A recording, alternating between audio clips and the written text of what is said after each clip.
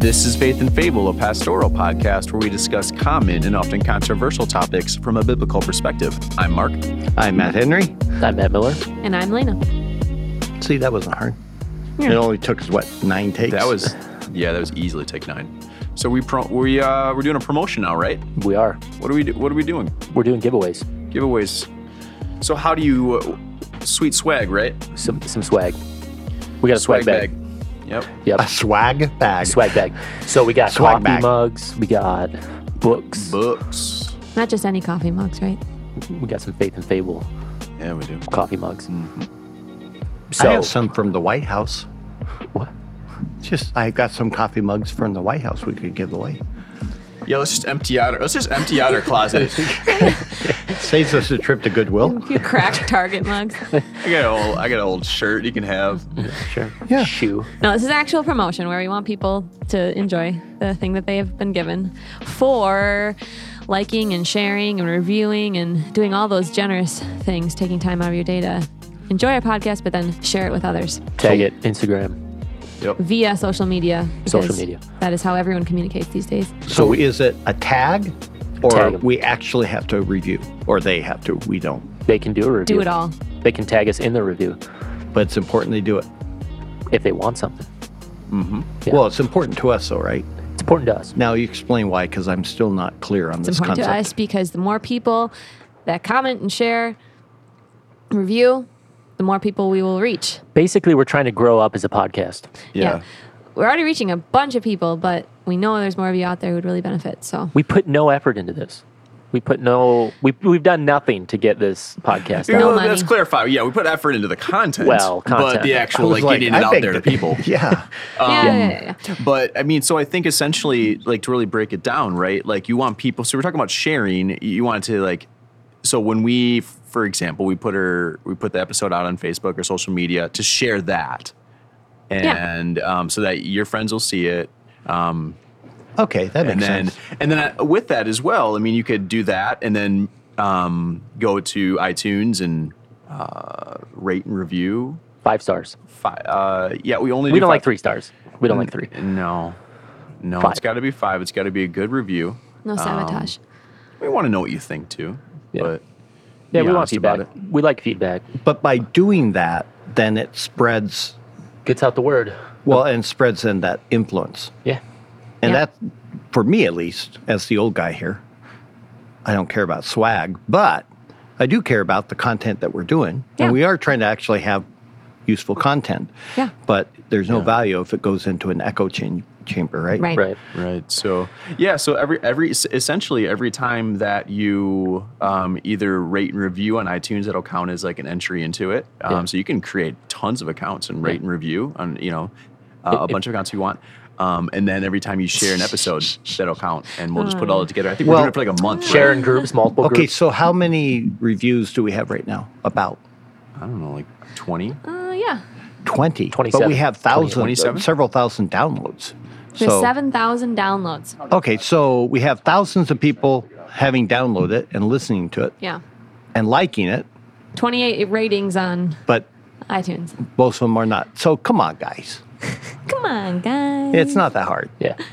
Yeah. Just take a second. and- Drag your thumb along And those we stars. will then give them a gift. Yeah. Well, not well, all we're of gonna them. pick. We're gonna pick a person. Yeah. We're gonna pick a person in a few weeks. We're just gonna do one person, or how are we going to do? We'll figure it out. We'll figure something out. Yeah. We're new to this. Just share the thing. Just share it like because you're review learning it. something. And you You might get have something. suggestions for how we should do and that's actually a good point. We are rookies at this, so you Yeah. feel free to also send us a message on, look, this would be really cool or helpful. We are totally Right. open to it. We are trying to do this to be a genuine help. Again, Yeah. It's not just us having nothing better to do. This takes up a lot of our time, but we like doing it. Yeah. We think it's valuable. So if you are helped, help us by learning how to do it better. Yeah. We're not changing the content. We're still going to be depressing and always talking about suffering and pain and Yeah, you know, this is but- purely Death, repentance, tertiary judgment, stuff. Yeah, it's But if kind you of like like our that, share preaching. it. Yeah. You're gonna So, die, so repent. preach. Yeah, Speaking of which, let's talk about the church planter as a theologian. Yeah, this is a topic on Now our... that's a segue. Well, you're... A highly paid professional. smooth. Yeah, well, you're... Yeah. Something. Yeah, so this is a topic on our hearts right now, especially. So, talk about this. I mean, Yeah. you got... So, are you going to do it? I can't remember.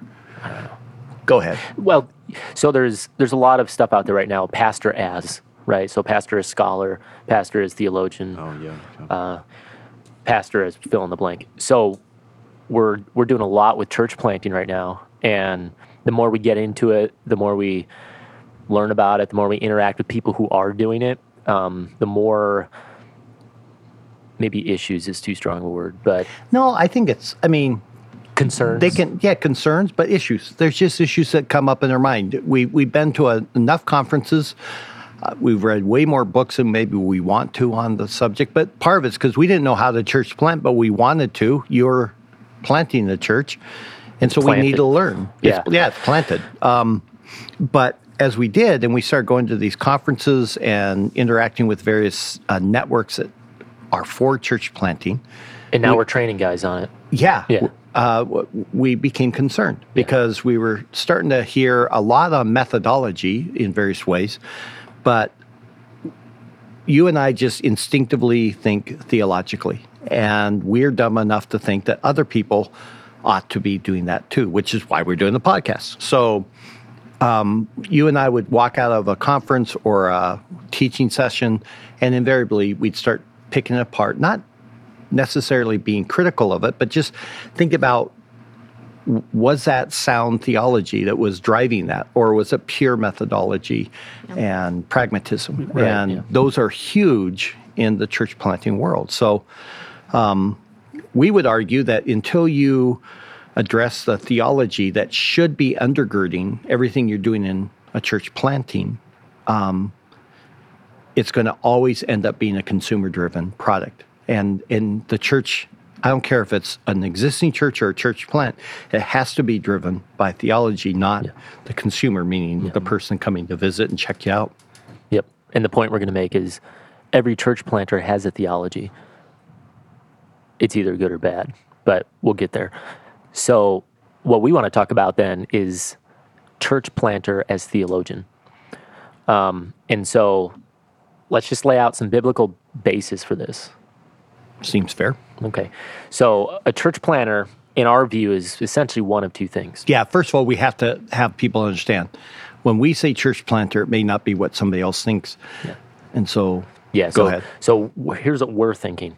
A church planter is one of two things, and that is they're either an evangelist type of church planter, or they're a pastor-teacher type of church planter. And this is where I'll be just blunt. I don't think there can be any other kind of church planter. No matter what they want to say, the Bible would not have some other criteria or category. You're either functioning in your church plant as the guy who's the evangelist starting it, and we'll have to talk about that, and we will, or he's coming in to plant a church, but he's already coming in as, like I am. I'm not a planter in the technical or the classic sense, but I am a pastor teacher. That's what I am. That's my giftedness.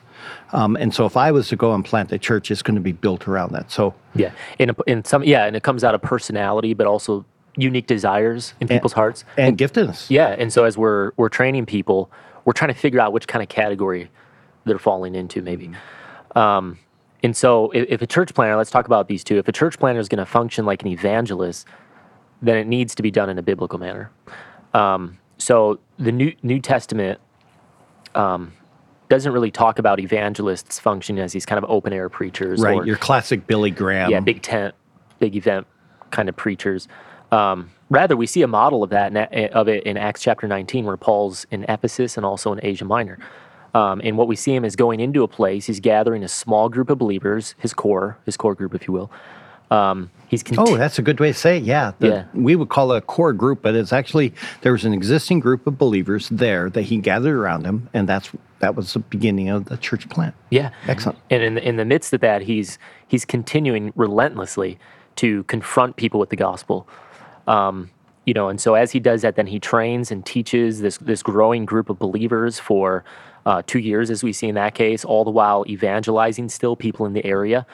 But by the time he leaves or he goes to do the same thing in another place, that is, gather another core group, train them up, he had already trained up elders for that specific place. And then according to his commands to Timothy and Titus, these were men being trained well in the Bible and theology. Right. They're not just cool guys with leader potential and really able to get people excited. These were godly men who displayed the quality and the characters that he requires an elder to be, as he taught Titus and Timothy. So that, and I would call Paul was not just an apostle; he was an evangelist.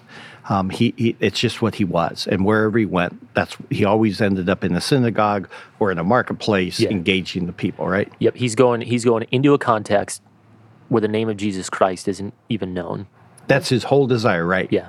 Yeah. But he doesn't want to leave that place until he has now a sound church that's able to function properly on its own, and that involves that structure of having elders, deacons, if necessary, the whole thing. There's a structure then that he leaves behind.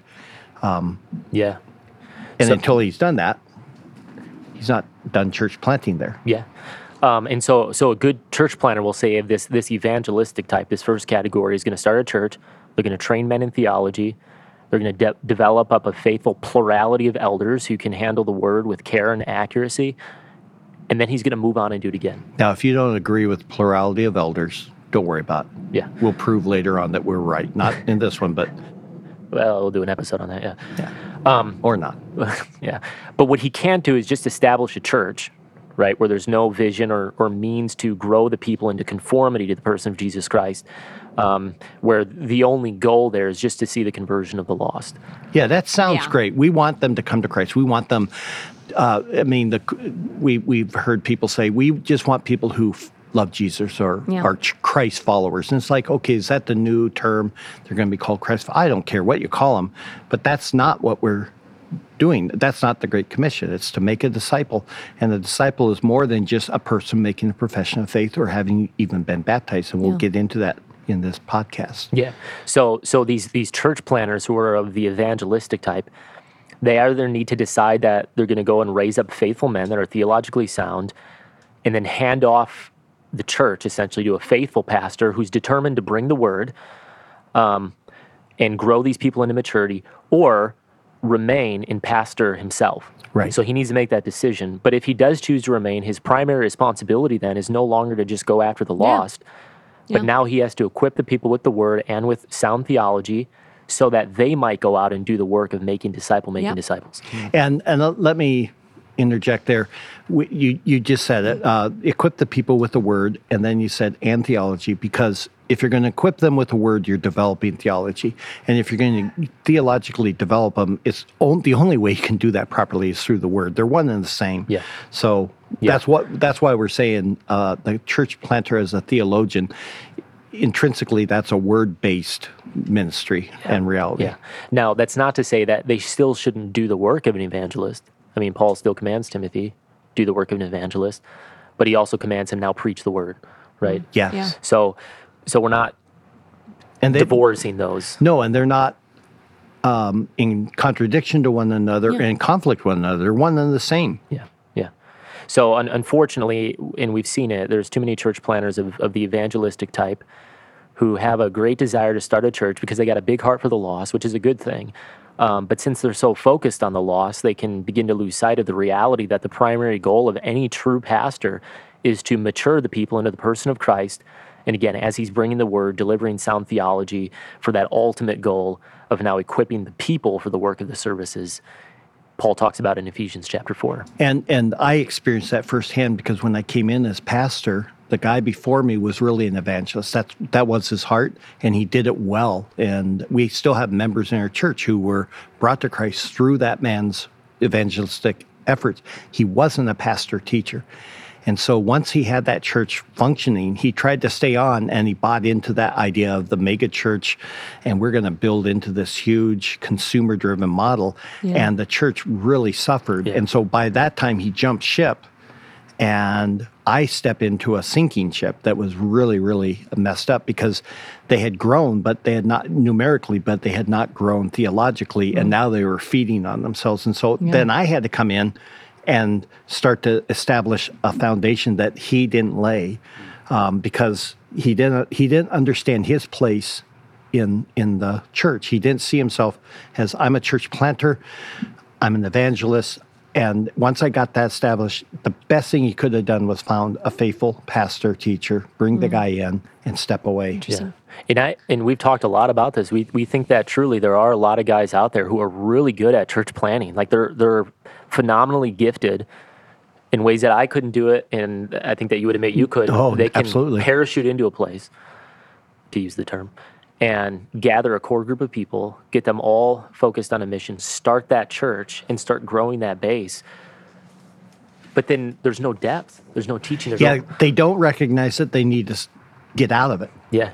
Or shift and hand the reins over to somebody else who's now going to be that lead pastor, however you want to call them nowadays, who's going to be doing that equipping of the people while they continue working within their strong giftedness. Yeah, go do it again. Yeah. That's your sweet spot. So that's a church planter as evangelist. But there's also another kind. This is the church planter who functions more like a pastor or teacher. And this kind of church planter is definitely going to have a huge focus on going in to then start a church, but then he's going to stay there. Yeah. He wants to remain there, and he's going to build the people up in the Word of God. And he'll be doing evangelism, and I'll just use myself as an example. That's not my gift. I'm not good at it, and yet God has given me ample opportunities to have brought people to Christ, and I've seen that. But I never am happy that I brought them to Christ. I then immediately want to see them go and become mature and stable and established. And so that kind of a church plant will look different. I think that's what yours looks like. Which is the heart of a pastor, as opposed to an evangelist. Now, of course, they want to see people grow, but that's not their passion. Realm of, they don't eat, drink, and sleep that. No. And so both of those are fine. The idea of a church plant doesn't require one or the other to do it, but you have to recognize both of those. There's a theological framework from which they have to be operating from. Or what happens is you end up having an evangelist. Now, all of a sudden, he's got a church of 500, and he is not equipped to shepherd them like he needs to. But he tries because there's good money, and all of a sudden you get book deals and all. I mean, really, all of that American stuff that kicks in, and now you're just creating this problem. I would even make an argument in some way that that's what happened with Bill Hybels, because if you know him in his, well, you don't, you were too young, but he was truly an evangelist, and he had a heart for evangelism. But now you look at him, and now all kinds of issues, and he has now had to resign in shame, and the church, the Willow Creek Church, still is just an incredibly bad church theologically, because they never stopped actually trying to be evangelists, rather than now we bring them into biblical maturity. Now you have a church, So in light of all this, as we were mentioning before, every person is a theologian. And so the only real question is if a person is a sound theologian.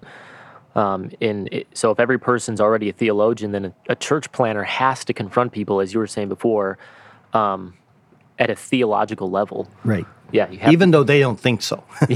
Their felt needs are, I'm depressed. And I would say, there's a theology behind that. And usually a wrong one. Yeah. And so until that occurs, namely a church planter is beginning to confront people, and I don't use that in a negative sense, but confront people with theology, a church planter is doing something, but it's not real evangelism. No. Right? Real evangelism, as we understand scripturally, is disciple making, which necessarily requires Bible teaching. We see this, for instance, in Matthew 28:20, the Great Commission. He says, teaching them, make disciples, how? By teaching them to observe or obey all that I've commanded. And so we're going to just kind of break that down Yeah. in the rest of this podcast. So everyone knows you're going and baptizing them in the name of the Father, the Son, and the Holy Spirit. And that's how you make a disciple.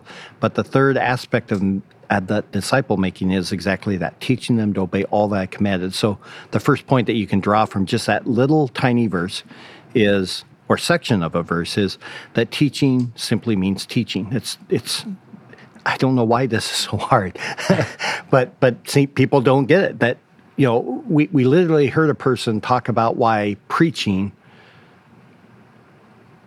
it makes no sense. Remember that one guy we were listening to, and he just said, you know, that's not how people learn, and we need to really rethink the value of preaching. And I'm like, except that Paul overtly commands us Right. to preach the word in season and out of season.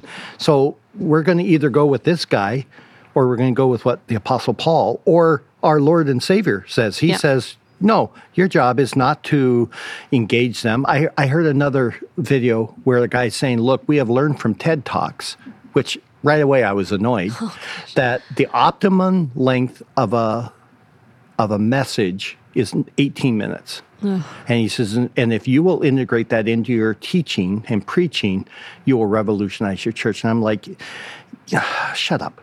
You know, it's Paul would have flunked. Right. Remember the one where he preached all night, guy falls out, Dies. he resurrects him. And then what's great is like, okay, so where was I? Oh yeah, point 4. But he's alive now. He's fine. You know, and it's He's like, to him, the resurrection wasn't the cool thing. It was, I have to teach you, and I have a limited amount of time, so we're all going to stay up all night and just learn. So Christ says we have to teach, and that simply means it's more than a sermon, it's more than just a pep talk, and it's certainly more than a therapeutic session or a trip towards self-discovery. And that's what you listen to time and time again in the sermons today, that they're not sermons, they're really a therapy session. And the second thing is it means that teaching is going to mean that there has to be some sort of a transference of specific information. Means the teacher has to know it. And that's another problem, is this lack of theological knowledge, right? We just had a conversation with somebody where we said that we will not support as a church a man who wants a church plant who does not have a theological education. Right. Not because we think a seminary education in its own right is something, but if he has been trained well theologically, now we know he has a well from which he can teach. To rightfully divide the word. Right, right. And it's not going to be, okay, I've exhausted my knowledge of the word after 15 sermons, but it's like, I can now go the rest of my life because of that equipping. So the church planter has to be confined in his instruction. So Christ says it's to be all that Christ commanded. That's what we are to be teaching. Everything that was commanded is ours now to instruct others so that they would obey. Now, when we talk about that idea of all that Christ has commanded, people will say, so we should just focus on the words of Jesus. But it actually gets into another podcast someday on bibliology of the nature of the Bible, and specifically the New Testament. So I'm just going to give a very quick statement here. There's a cool passage in John 16, verse 13, where it says, but when he, the Spirit of truth comes, this is Christ talking, he will guide you into all the truth. For he will not speak on his own initiative, but whatever he hears, they're referencing from him, from Christ, he will speak, and he will disclose to you what is to come. What's important is when it talks about the Spirit of truth, that he will guide you into all the truth. Actually, a better translation would be in all truth. It's the preposition en versus ace. And so it's in this realm of truth that belongs to the Spirit of truth and to Christ that we are being guided by the Spirit. And he's specifically talking to the disciples who will then become apostles. Yeah. So he's not talking about new truth. Right. And he's not talking about this prophetic utterance or something. He's talking about the Spirit will guide these men in the truth that already has been taught and is possessed by Christ. And now the Spirit is guiding them as they're writing their apostolic writings, what we call the New Testament. So when you look at the New Testament, you read the letter to the Ephesians, you're not just reading Paul's words, you're reading Christ's words. These are his commands. And they were given by the Spirit of truth who guides them in that truth. And that truth was given to the Spirit, to the apostles, by Christ, if that makes sense. Absolutely. And it's really fascinating to think about. So the apostolic teaching is Christ's teaching. So when we're teaching all that Christ commanded us, that includes Paul, Peter, Jude, John in the book of Revelation.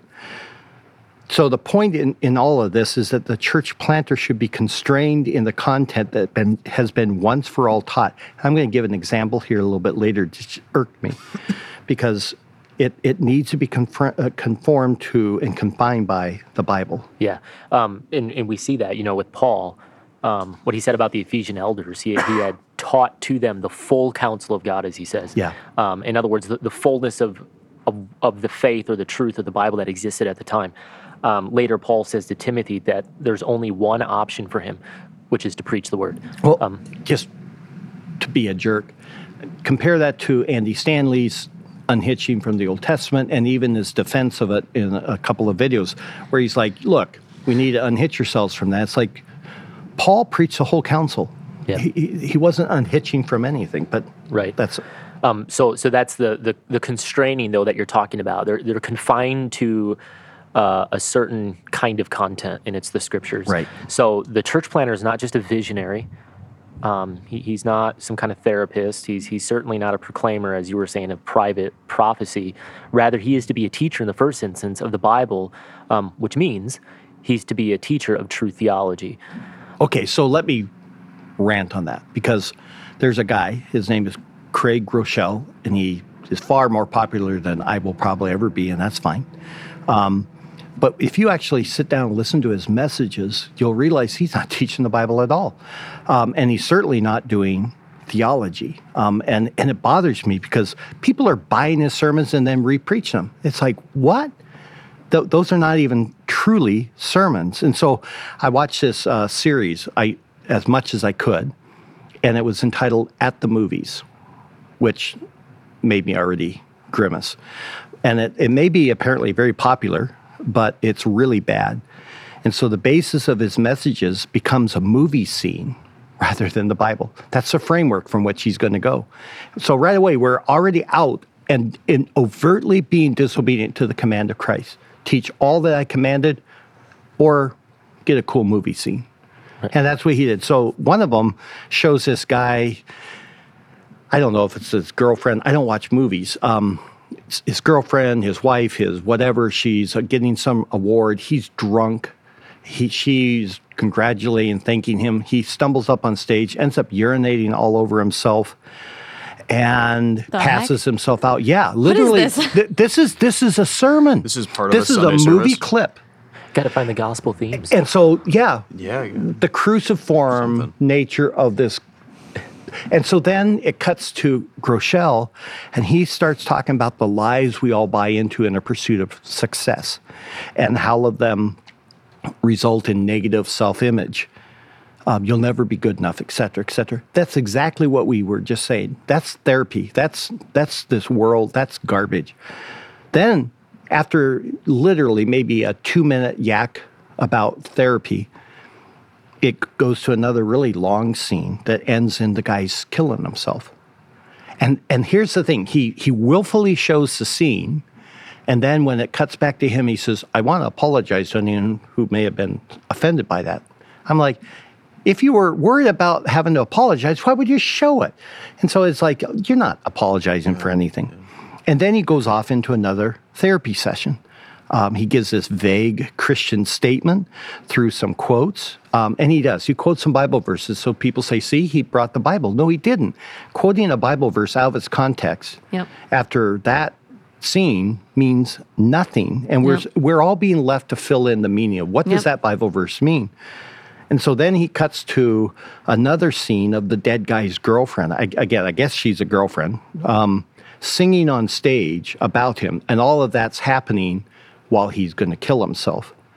And so it shows cut scenes of their relationship and how they once were happy. And now it fades to this life-altering moment. it fades to a quotation from Romans 15:13. Now may the God of hope fill you with all joy and peace in believing, that you may abound in hope by the power of the Holy Spirit. And that's somehow supposed to mean something. So it's vile. Well, here are the words, though. The God of hope, the terms joy and peace, yeah. believing, hope, power of the Spirit. Those are theologically thick, dense phrases. No explanation, just the Bible verse vaguely goes up there. And then from there, he literally does this. I almost barfed. He says, look, I want you to lift up your hands in faith as an act of faith. And then he gives this abbreviated gospel. And then you're supposed to click, because you're watching this live on TV. Okay. And if you click, it shows that you're a hand raised. So now that starts having a number counter showing the number of hands that are Oh being my raised. gosh. This is Heads are This is bowed with you horrible. behind the screen.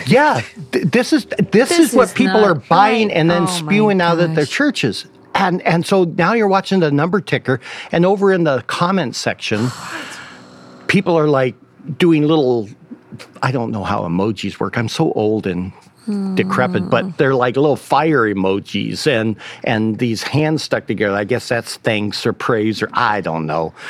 And so apparently we're worshiping over here while we're watching the number counter click up. And then he says this. He says, you want to turn from sin, but he doesn't talk to you what is sin and what does it mean to repent. Right. You're to believe. No idea what that means. That he died on the cross in my place. That's actually good, except there's no explanation. So Right. it's like it doesn't mean anything. And then he says this. He doesn't say bam, but I said, he says, you're now a Christian. He now pronounces upon you. If you have raised your hand in faith, then you are now a Christian. And so now you need to ask God to fill me with your spirit. God to fill me We with did a your whole spirit. podcast Oh on my that. Gosh. And make me new. What's that mean? Yeah. From there, it then cuts to some cool campus pastor saying that now that they are a Christian, and then he has the gall to say, and Life.Church is your church, we want to minister to you. And that was the sermon Yeah. at the movies. Power. Bam, Yeah. you're a Christian. I thought I could make Christians that way. Yeah. Yeah, show all this crap that you don't want to do and say, yeah, I want that better thing. And you need a guy up there on the stage, urinating, committing suicide. Yeah. You apologize for all of that. Of course I don't Lift want your hands that. in faith. Click on the mouse if you are raising your hands, which I don't know how you can do that if you're clicking on a mouse, but that's a separate issue. Now, that is not what Jesus calls pastors or church planters to be. That's evil. Yeah. That's not preaching the full counsel of God. So It's really slick, though. It is. man, Oh, it someone wa- it- It's manipulative I can is what imagine it them is. sitting in a boardroom thinking, man, we're going to get That- all these. was cool. It was Regenerations. clean. It was everything about it. The methodology of it was slick, clean, well done. You can see the amount of money being poured into there, but it's wrong. It's evil. And I'm not going to call it anything but evil. No. It's wrong. Yep. And any man that would say, I want to invest in that is wrong. He doesn't understand his calling. Yeah. So you go with them back to Matthew 28. Yeah. And Sorry for the rant. It's all right. Not sorry. So in Matthew 28, though, what we see is that a church planter, a pastor, is calling the people to obey, as we've been talking about, all that's been taught of them. And so in Matthew 28, at this point, it's assumed that people are now baptized believers, really, right? But really, the teaching has been going on before a person's become saved. Right, because they don't even know what they're to believe unless you've taught them what they are to believe. Exactly, yeah. But regardless, the point is that all teaching is to move a person to obedience.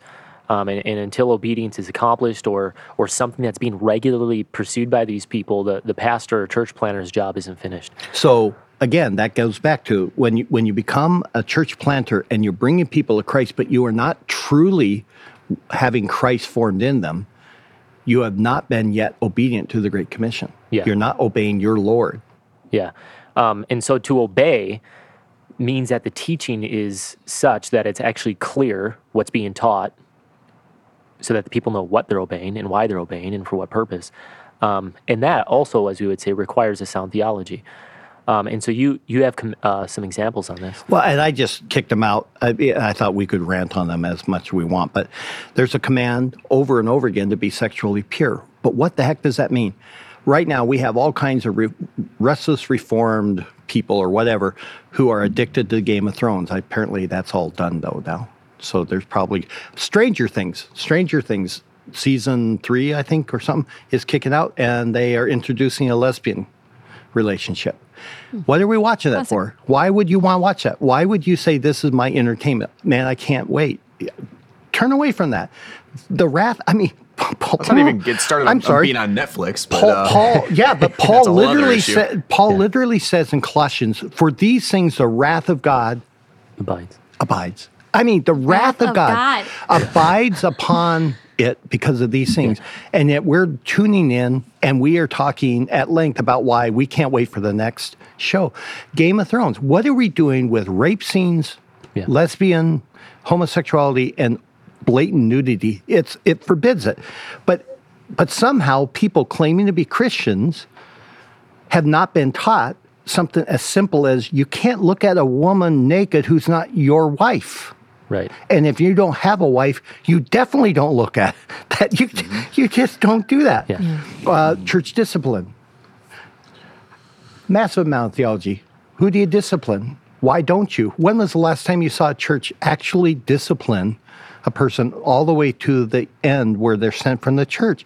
Over and over again, you don't see it. Or you see it in a manipulation because the person's not in tune with your vision. Right. So we'll bring discipline on you.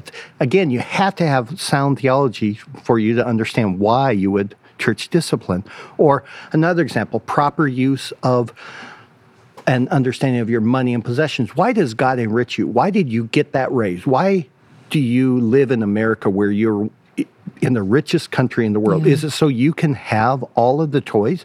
Or is it possible, think about this, possible that God has enriched you so that you might give more generously for his kingdom? What a concept. Yeah. Or marriage relationship. What the heck does it mean? What's a husband supposed to be doing? What's a wife supposed to be doing? We got husband and wives literally coexisting with no idea why they are there. So you guys, I mean, I married you and your wife. I did, right? Mm-hmm. Yeah, that was my daughter. And I mean, but I know what I said to you guys. Yeah. I know what I taught you, and I know what I would expect of you if you guys were having marital difficulties. We're going to go back to the Word. Another simple one would just be parenting. We have parents who are clueless in our country now about what they're doing and why they even have this baby. And the result is that they're going to raise up a godless generation rather than a godly one. So that's my second and we're rant. not offering like a separate class or a separate like group that you can be a part of. You're talking to all of your people, married, single, no children, from the pulpit and from the Word of God. But if you're teaching them all that Christ has commanded you, and you understand that that involves your apostolic body of doctrine, then there's no issue there. Then as you're teaching it, you're confronting the people that God expects you to be sexually pure. God expects you to love your wife as Christ loves the church. God expects you to discipline your children in the fear and admonition of the Lord. He expects those things. And if you're talking to true Christians, which is hopefully what your church is made up of, they're going to love that. Yeah. I think they're so fearful. Church planners are so fearful to preach on those things because by and large, their church is made up of unbelievers or disgruntled Christians from a past church who have come to your new thing because they're really upset with something that happened before. Sure. But if you're preaching the full counsel of God, they possess the Spirit of God, they're going to love that. They're going to want that because they want to grow. They have a new heart, new desires. Well, and we're dealing with that, right? With your church plant, you're getting some of your growth as a transference growth from people. And the thing that they're finding is somebody is actually telling them what the Bible says. And their hearts are loving it. Even though they're in tough marriages, tough job situations, tough life situations, they're loving it because they're now actually hearing, this is what my Lord calls me to do, rather than some therapy session where they're given some cheap verses to read, think about, and then they just keep on wandering. And they're angry that no one ever did this. Yeah. I mean, they were harmed in every possible way. And so... And sometimes irreparably. this Yes. side of, right? I mean, Yeah. you get them and you begin to teach them, and they've already made decisions that Yeah. are you can't fix, Right. and now they have to bear up under those consequences. So now you have to teach them Right. how to honor Yes. God in the midst of that suffering, which was an earlier podcast. Yeah, right. So in Ephesians chapter 4, we have a pretty clear statement on what the role of a pastor is, or what are some of these gifts that God gave to the church. So do you want to read that one? Sure. And he gave some as apostles, and some as prophets, and some as evangelists, and some as pastors and teachers, for the equipping of the saints, for the work of service, to the building up of the body of Christ, until we all attain to the unity. Oh my gosh, a mosquito's attacking me. Sorry. Until the mosquitoes attack, then we bail. For the equipping of the saints for the work of service, to the building up of the body of Christ, until we all attain to the unity of the faith and of the knowledge of the Son of God, to a mature man, to the measure of the stature which belongs to the fullness of Christ. As a result, we are no longer to be children, tossed here and there by waves and carried about by every wind of doctrine, by the trickery of men, by craftiness and deceitful scheming. But speaking the truth in love, we are to grow up in all aspects into Him who is the head, even Christ. Yeah. So it's very clear, the mandate's given. I mean, there's not guesswork here. A church planter's job is simply to equip the people of God. Now, we're not going to debate right now if they believe in apostles for the day or what an evangelist or I'm a prophet. We're not getting into that. All of those people were given As gifts to the church. to equip the people of God. Yeah. So it doesn't matter what you want to call yourself. Equipping's, Yeah, in some way you're coming into the Yeah. church, and we're talking specifically as that evangelist in there, Yeah. or the pastor teacher, that their job. yeah. But there's a purpose statement. Right, For right. this purpose, the equipping of the saints. And then for what greater, for the work of the service. And then he goes on and explicates what some of that is. But the task is not done, according to Paul, until they're all mature, as he says, which, by the way, never happens Yeah. until Right. Christ returns. Not if you're a true church that's truly living out the faith, because you're always seeing new people coming in, Yeah. and so the whole Starts process over again. continues. Yeah.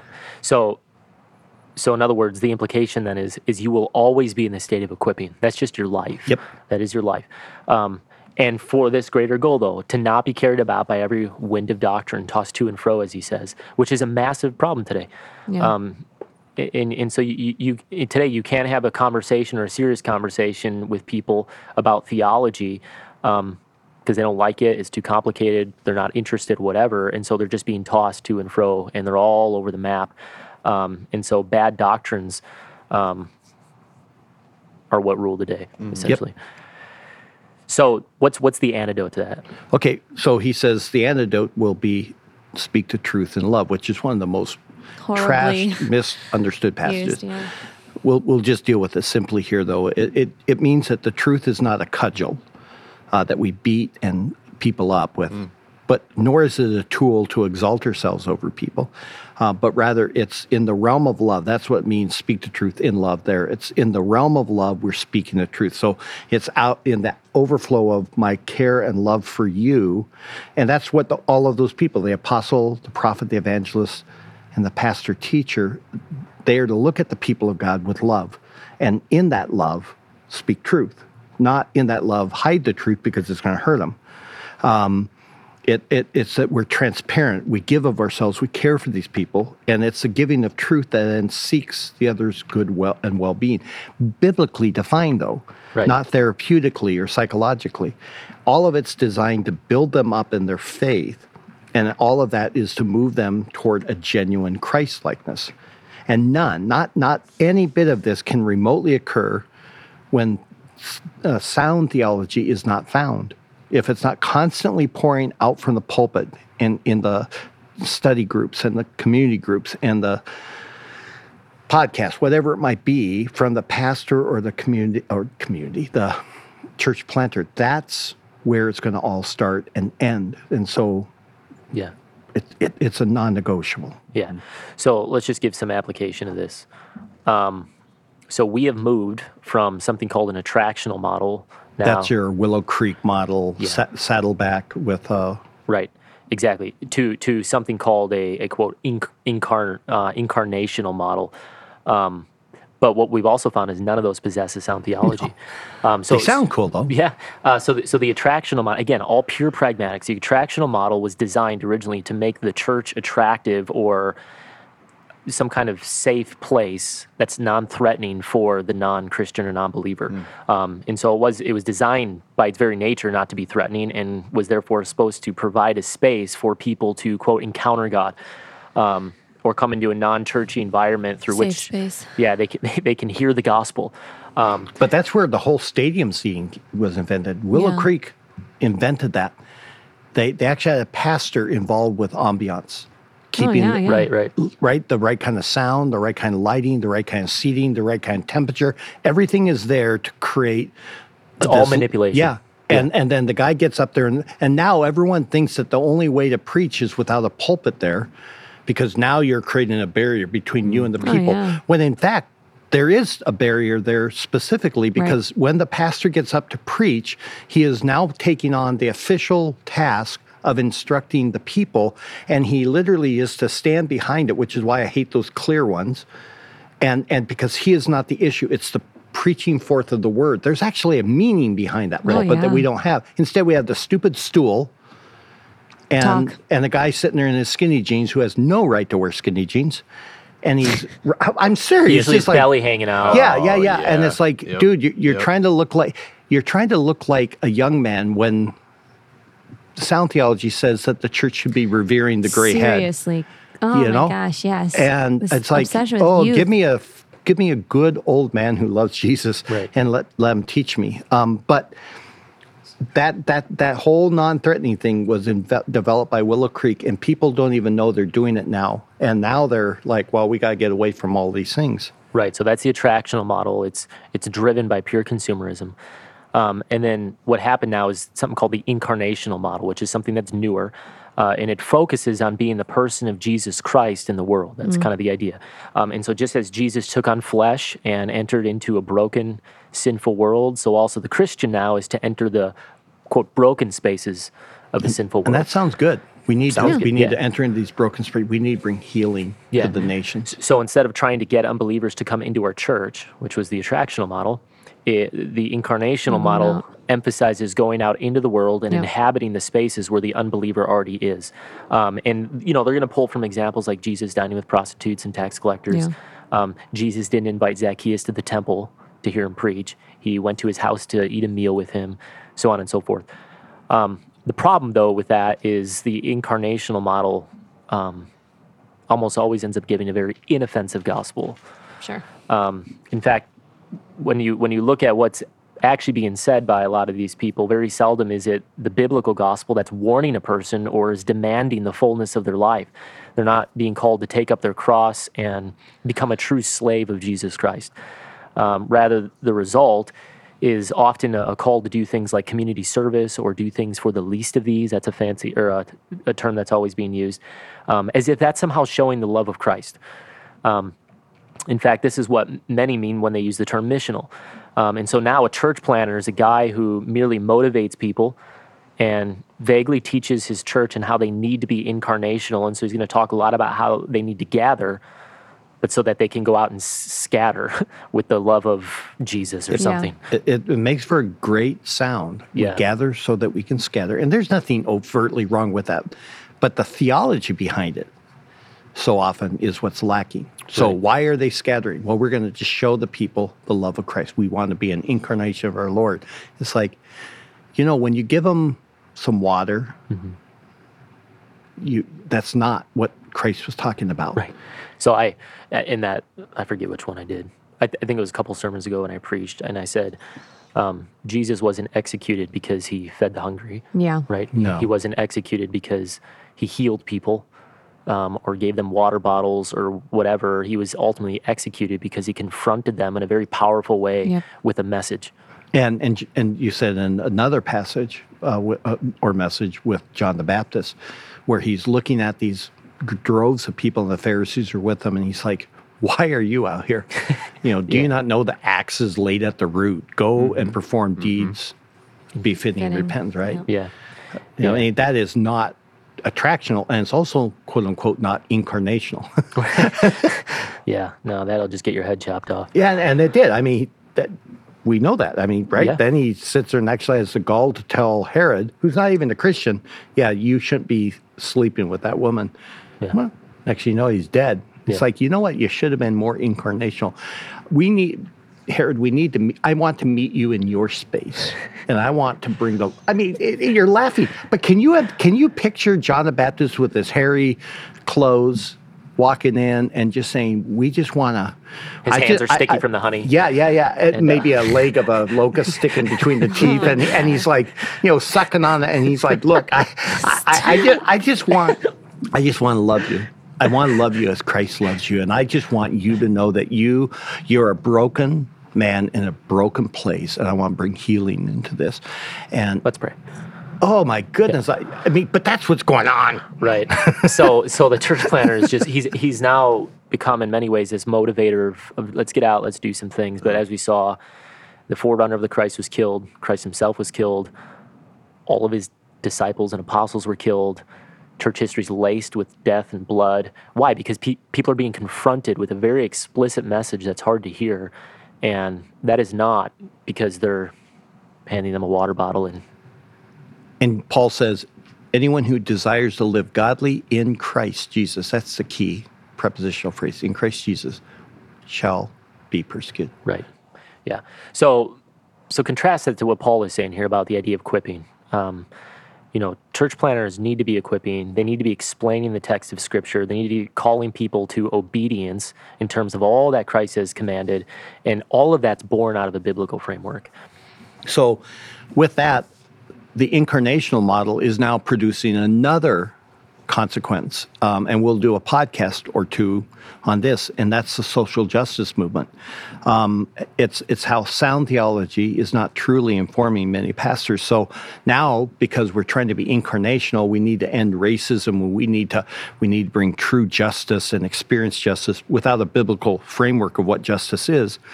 And so you have all kinds of church planters who are now on the social justice bandwagon, right? And they're thinking, what Christ has come is to end racism. Well, he did, but not like they're thinking it is. And they very seldom theologically explain even what true racism is or how it's to be biblically addressed.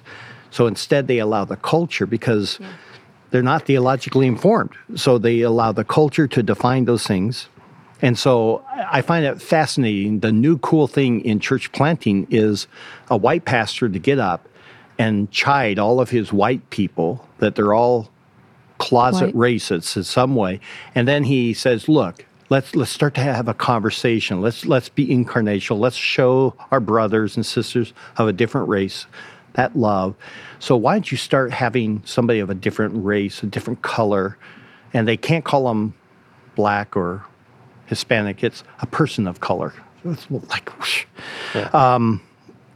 And talk to them and ask them, how are we doing this or that? And it's like, you never address it with a robust theology. And so what happens is they can then check the box, okay, I did my social justice sermon series, and and I know full well that nothing has changed at church. Right. Because none of them are properly equipped to think about their brother or sister who may be showing a heart of racism that they're not thinking about them biblically. Paul says, look, Paul rips into Peter in Galatians, right? Yep. Because he knows, hey, with the Greeks, when you're around when Jews come in town, all of a sudden you separate yourself from the Gentiles so that you don't. And so he ripped into them, but there's a theology behind it. It wasn't him just saying, look, you're hurting these people and you're marginalizing them. And goodness. Yeah, so these guys are using man-made philosophy, like critical theory. But man-made philosophy never changes the heart. No. The Word of God changes the heart. But in it, they're thinking, well, we're just being incarnational because they don't even know what the love of Christ looks like in a community. They don't know what it did. And so we minimalize it to pulling weeds.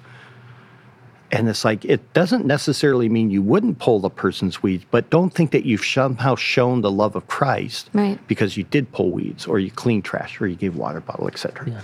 Yeah. So let's bring it home. Sure. So we know that church planning is hard work. Yeah, because we're doing it. Yeah, it's not easy. It's not simplistic. There's not a formula, one size fits all. So that's not also what we're trying to say. It does need to be contextualized in some way based on where you're located. But church planning, when you strip it all away, by its very definition, is the task of establishing a local church, a biblical church, which is framed out by Scripture where it did not exist. Right. Yeah. So to do that well and to do it properly, the only way that happens is by making a church planner understand that their primary task is always to be a preacher of the Word of God. He is not the vision caster, though he'll cast a vision. Right. He is not the guy who's going to be the guru in media or event planning. Right. When it really strips down to what he is supposed to be doing is equipping the people with the Word. And that's going to develop sound theology. It's not sexy. That's hard work. Yes. But that's what... So we need to stop thinking of the church planter as anything less than a theologian. And may I say, we need to demand of our church planters that they be sound theologians. Fair enough? Fair enough.